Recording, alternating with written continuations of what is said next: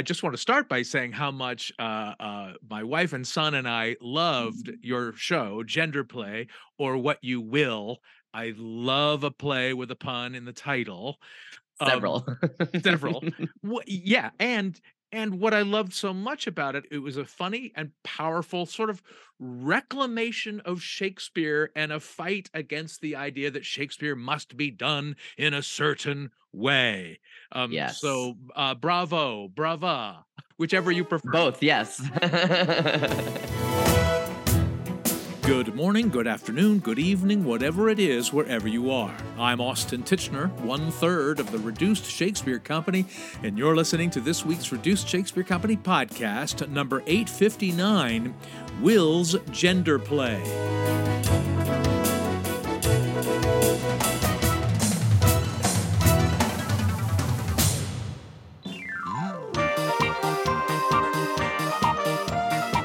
Will Wilhelm is the co-creator and star of Gender Play, or What You Will, now having its world premiere at the About Face Theater at the Den Theater in Chicago. Gender Play is part journey of discovery, part seance, and part dance party, and I'm thrilled that Will was able to join me on the podcast and talk to me about their relationship to Shakespeare and how Gender Play came to be. So I created Gender Play with my friend Erin Murray, who directed it as well.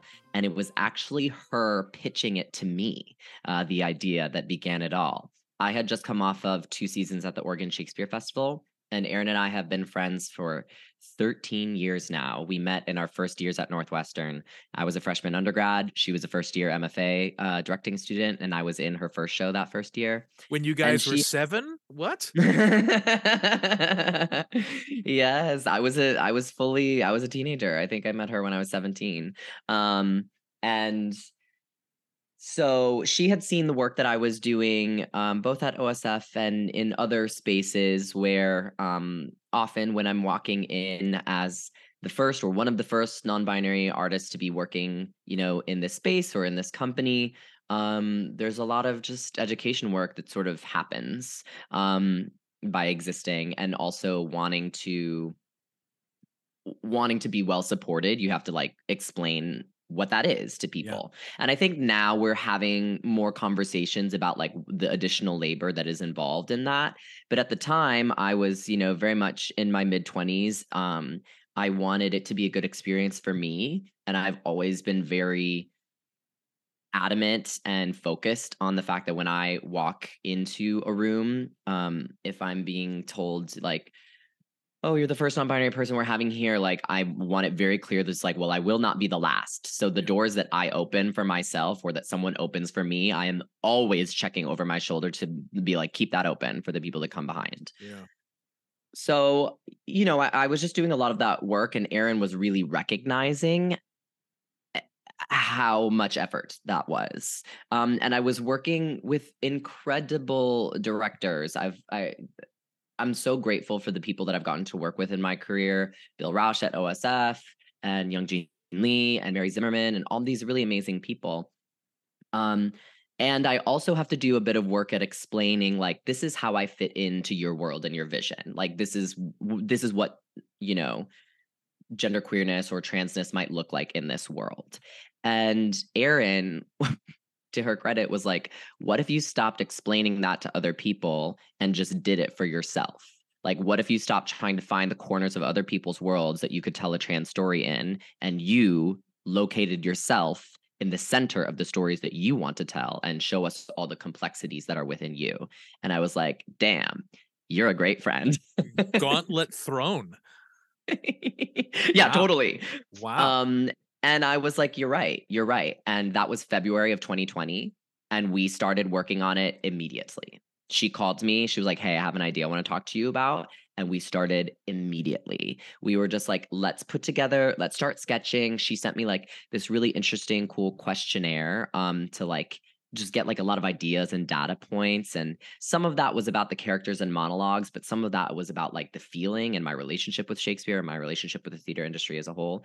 And so within a month or so, we had like a very vague, not even a skeleton, I would say. I think she called them lily pads. Like here are just moments that we could jump to. And then obviously in March 2020, lockdown happened, and we're all in a pandemic. And I know a lot of artists were like trying to do something to occupy their time at that time. And I was very grateful to have this project. I, I think the timing was divine. Mm. I could not have birthed the idea of this project in that state. What I could do was follow the spark of inspiration that we had already ignited and, went full force into it. And we had so much development along the way. About Face was big in that, and there were other really important players in that as well. So I'm very grateful for all of the entities that gave their life and support to this play. But really, what happened was, within the first year, before the first year of the pandemic was over, I had written this play, my first. And I Amazing. think when you're running around, like as an actor doing contracts and auditions all the time, like you do not have time to do what it takes to like really cultivate the like endless drafts of a play. It's a fascinating piece because it's about theater generally, it's about Shakespeare specifically, it's about your own journey.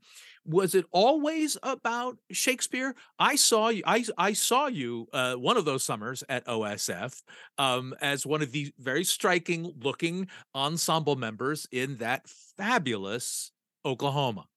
Thank you. That I thought that was an enormously powerful production. I've done it 3 times. I was I was a classically unintentionally racist Ali Hakim when I was a sophomore in high school. I played it sincerely, though, in my defense. But who knew that "Let People Say We're in Love" would be an anthem of pride? Exactly. It was. Oh, it brought me to tears every night. You would have to be Oh a my Maid god. of Stone or a Grinch or a Scrooge to not be brought to tears. It was so powerful. So I remember you from that. So was gender play always specifically related to Shakespeare, or did it was parts of it musical theater, or just your journey in theater generally?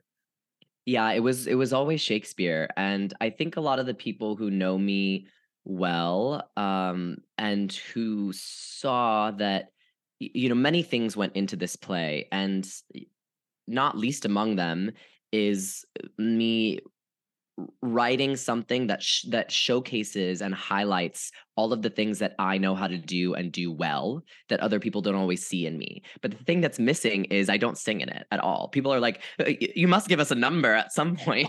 And Shakespeare has little songs and dances sometimes, but I was just like, it's not about that. But it You is, make us all I dance, but you don't sing. exactly. I sing along to the playlist. But it was always Shakespeare, and I loved that production of Oklahoma changed everything for Mm. me. When I auditioned for OSF, I have always really, really, really wanted to find space for myself in Shakespeare because I love it so much. And as you'll see in the play, like it's just so obvious why my stories fit into those stories, to me, and I hope to other people that see the play. But when I went into audition for OSF, I was thinking like, oh, I'd really love to be in some Shakespeare. I was not thinking about Oklahoma at all, and I knew it was an all queer production. And I do sing, but I've been in rock musicals. Every other musical I've ever been in has been a rock musical. I've never seen myself in a golden age musical. I've never honestly been interested in them because I'm like, I don't see myself existing in that world Right, at all. right. And to their credit, Bill Rausch and Joy Dixon, the casting director, when I came in, was like, "Oh, here is a part of the fabric of this universe Yeah. that we could continue deepening and enriching, like what this queer world looks like." Um, and that was the first time I was ever like, "Oh, I could my story could exist in a classic." And I was in the ensemble of that musical. I think I had 4 lines. Every queer person, especially because there was such care put into the storytelling of my body being in the female ensemble and like having a very clear genderqueer journey throughout the show. Like, it's funny to me almost that people are like, "Oh, I remember seeing you in Oklahoma all the time," because so often I feel like we lose the people in the ensemble, like they're really just there to fill it out. Right. Um, and yeah, OSF put so much care into that, and it made me realize like the importance of seeing myself in history. And I engaged and heard from a lot of young people that come to the festival, and I saw the impact of that. And so then when I decided, the OSF does like these meetings in between seasons, or at least they did when I was there. They're like, "Hey, are you interested in next season? What would you want to do?" And I have never, the only Shakespeare I'd really done was like in the patio of a bar with my friends in Chicago. Like, I've never gotten to do it like on a really huge professional scale. And I was like, I want to be in Shakespeare so badly. And I've come to your theater to like take up very clear space, and it's very clear to me what the impact of that is. So I want to be in Shakespeare, but only if it is a continuation of exactly what I've been doing. And they heard me on that, and they were like, "Yes, cool. You can be a non-binary fleance in Macbeth." Yeah. Why And not? I sure was. Yeah. And then the other thing I really wanted to do that I expressed to them and they crafted for me was like, when we're in big ensemble shows and we play multiple characters, I was like, I want an audience to see my one body as multiple genders in the same evening, not as a joke or like, just as like this body can be multiple genders. We Yeah. can't assume what it is. And they were like, yes. And so they put together a track for me in As You Like It, where I was a male character, a female character, and then we made Audrey non-binary. Hi, this is Mia Gosling, creator of Shakespeare webcomic Good Tickle Brain, and you're listening to the Reduced Shakespeare Company podcast.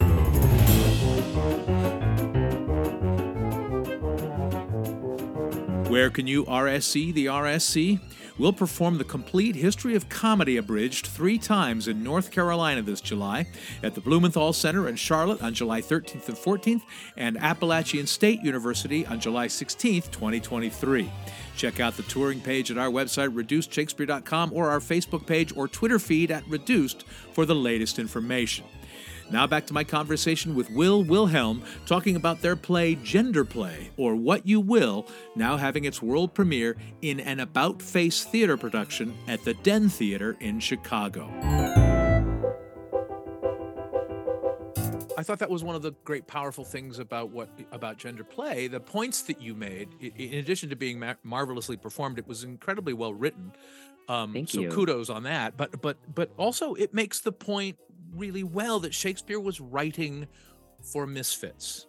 He was writing roles for the dispossessed, the marginalized, and this is part of his greatness. And I think it's part of why we're still performing him and messing with him 400 years later. Yeah, totally. And thank you for saying that. And I think like one of the points that we build to in the show, and I had really questioned how there are a few things that really push back on the theater industry and our culture around Shakespeare. And I've had a couple questions of like, how far do I want to go? And one of the points that we drive to is saying like, if we continue to put him on this pedestal that makes him inaccessible to so many, that our contemporary relationship with Shakespeare is hypocritical to the content of the plays themselves. Oh, it's a violation of the intent of the plays. Exactly. And while I questioned a few times, like, is this play really proving that point? And I appreciate that you brought that up. I think that's the point that I'm trying to make with it. That if we continue to isolate it in this sort of both performance and pedagogy, that, you know what I'm saying? That like it makes it this pretentious thing. It's like the plays themselves are not meant to be pretentious. In fact, they're mocking pretension constantly. 100%. I mean, I'm slightly older than you, but in the years I've been doing Reduced Shakespeare, we used to get the question a lot. Oh, would Shakespeare be rolling in his grave at your show?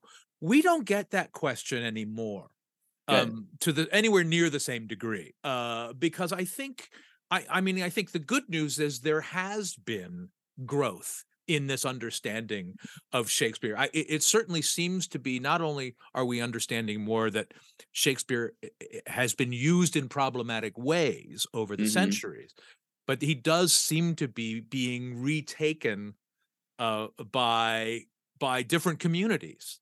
In the way Yes. that you're reclaiming him. Reclaiming is a better word than retaken. Yeah.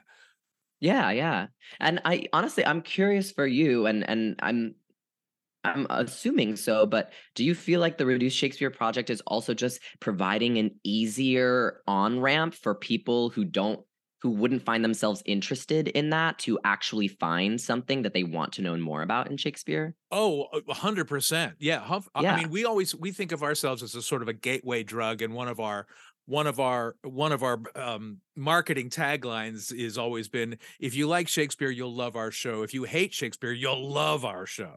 Yeah. Because people do come to see it saying, "Oh, I don't really like Shakespeare, but I really liked this." And I think that attitude of, "I don't really like Shakespeare," or "Shakespeare is not for me," that is still Mhm. very prevalent. And I think because, in large part, because many people encounter him first on the page, Yes. and they are assigned to read him when they should be seeing him in sort of Mm. whatever production, a reduced production, a queer production, a thing in the park, or something or 10 Things I Hate About You. Yes, exactly. There are so many entrance ramps, as you say, to Shakespeare. We should be availing ourselves of all of them.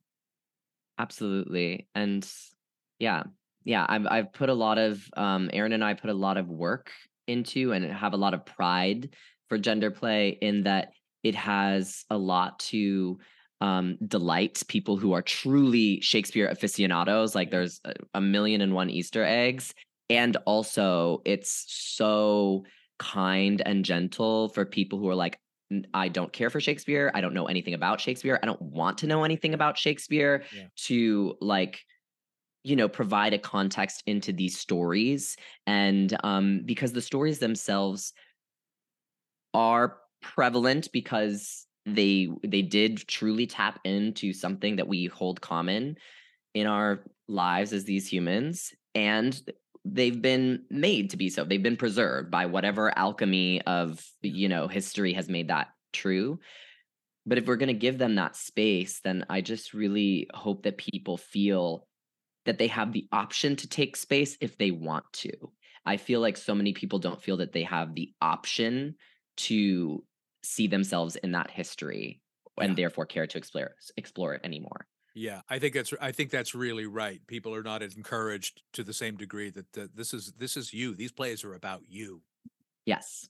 Um, well, and the play was, yes, the play. Gender play has all these great Easter eggs, and it's also very funny, and it's very Thank you. powerful. Your to use your metaphor again, your on ramp, lead up, takeoff to the to be or not to be speech was chef's kiss, brilliant. Um, Thank you. uh, uh, uh, uh, and it's very helpful. It's very helpful for, again, old people like me. I mean, learning the language of how to be an ally, of the difference between queer, non-binary, trans, cross-dressing. Hmm. We cross-dress in our shows because this is one of my favorite things about theater, is a small number of actors putting on a lot of different costumes and playing a Yeah. lot of different characters and not being reduced to type. Right. But that's different. That's different. And as you explain it so helpfully in the play, that's different from being trans. Yeah. And even like I think the differentiation between sexuality and gender identity is something that like Yeah. bears repeating for people who do not like live in the intersections of those identities, Yeah. because it's funny, the play also talks about like the relationship between 16th century London and 21st century Chicago. There is a lot of similarity in like the happenings and the events, but there's so much different language, Yeah. for better or for worse. And I really do think it's both. Like we talk about the similarities between maybe my life and Will Shakespeare's life, and the language that we have now didn't exist then. But people don't understand that, like, just because it wasn't called the same thing doesn't mean that queerness was not prevalent. And like, especially like, certainly there was a separation of gender roles and patriarchy and binary that led to these productions being all male original casts. And yet it seems that the idea of gender performativity or gender fluidity or something was like way less controversial than it seems to be now, or just more accepted. Yeah. And people were less triggered by it Yes. than they seem to be now.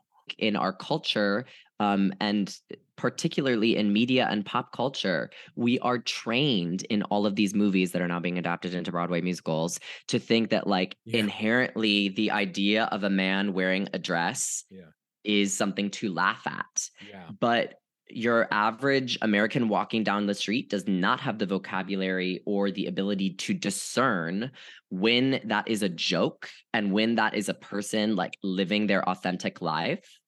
And so, you know, trans people and trans women specifically are people who get laughed at, you know, by existing, because we associate that onto them. And so it's a lot to parse through the difference between gender identity, you know, the behavior that is cross-dressing, the idea of gender performance in media or on stage in general. It's a lot to parse through, but I also think it's very interesting, and because it's so much of what I live, but I don't want it to feel like inaccessible or scary to people. I want it to feel like a sense of play, so that we can all join in on the conversation and the experience itself. I'm you know, I think gender play does a lot of those things, and a lot of the feedback that we've been getting is like, this is sort of a play, but it's also sort of an event. Like, and so the way that the audience is invited into the space and into the performance itself, I hope gives people a sense of comfort that they can lean in, play along, see themselves through all of these stories as well. Even though I'm telling them in a very personal way, it's very much an invitation, you know, that you could do the same. And to surprise themselves. Do you know what I mean? Just to surprise themselves with the questions they allow themselves to ask themselves without needing an answer. That's it for this week's Reduced Shakespeare Company podcast, except for one more thing, which I'll share with you in about 60 seconds, so stick around. The About Face production of Will Wilhelm's gender play, or What You Will, runs for 3 more weekends until June 3rd, 2023 at the Den Theater in Chicago. Go to aboutfacetheater.com for more information. Then send us your journey of discovery via email to feedback@reducedshakespeare.com, or throw a comment to us on Facebook, Twitter, or Instagram, or on our own actual website, reducedshakespeare.com, or visit my website, theshakespeareans.com. You can also follow Will Wilhelm on Twitter @ByeByeBinary and on Instagram @mx.willwilhelm. Thanks as always to Shakespearean clown Matthew Croak, web services by Ginger Power Limited, music by John Weber and GarageBand. Our random fan shout out this week goes to Carlos Drochi. No reason, it's just random. Special thanks to Mia Gosling, creator of Good Tickle Brain, the world's greatest and possibly only Shakespearean stick figure webcomic, which you can find at goodticklebrain.com. And as always, thanks very much to you for listening. Please continue to stay safe and keep your masks on. I'm Austin Titchener, 859 2577ths of the Reduced Shakespeare Company.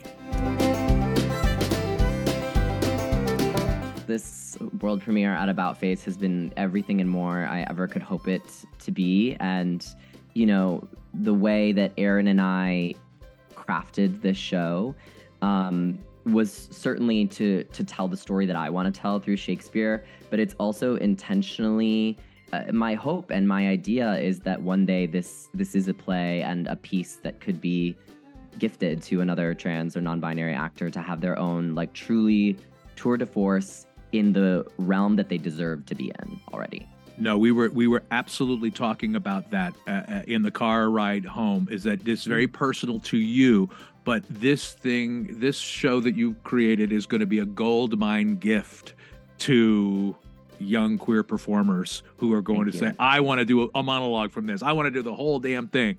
Yeah, I think you've bequeathed a gift to the world. Well done, my friend.